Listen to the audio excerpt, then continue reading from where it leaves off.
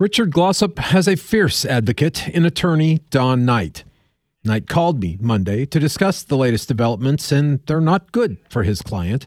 The Oklahoma Court of Criminal Appeals denied Glossip a new trial a couple weeks ago, a request that was made by our Attorney General, Gentner Drummond. What's next? We have filed a request for a stay of execution in the United States Supreme Court.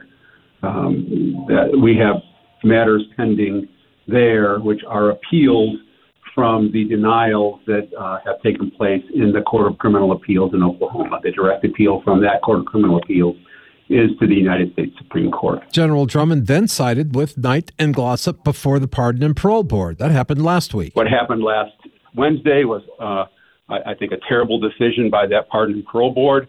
Like you said, there's usually 5 members. One had to recuse. The laws of Oklahoma do not permit a person who recuses himself to be replaced. And thus, that vote ended in a 2-2 tie. And in Oklahoma, in the event of such a tie, death wins, not life. Now, some believe the governor could still commute that death sentence. He can't. Yeah, the Pardon and Parole Board in Oklahoma is set up as like a gatekeeper. Only cases that the Pardon and Parole Board approve of moving on to the governor's desk will actually be available for the governor to grant some kind of relief.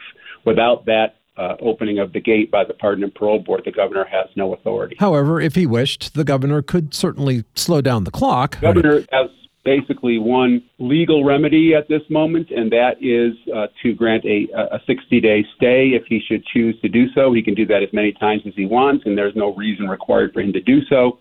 But that's the only legal remedy that he has left. But as of last Friday, Governor Stitt says he will not be issuing any additional stays for Richard Glossip. So, barring a stay from the Supreme Court, Richard Glossip may well die later this month, though he's hardly a career criminal. He's got a guy who never had any trouble in his life before the state says he decided to kill somebody at age 34. I mean, no prior criminal history. And then his entire period of time in prison after that, he has been free of any kind of violations of the prison rules or of any prison violence for sure. So this is a completely nonviolent guy at age 60 who the state has said he didn't receive a fair trial. And remember, the only witness against Glossip was the man who confessed to beating the victim to death with a baseball bat. We are staring down an execution date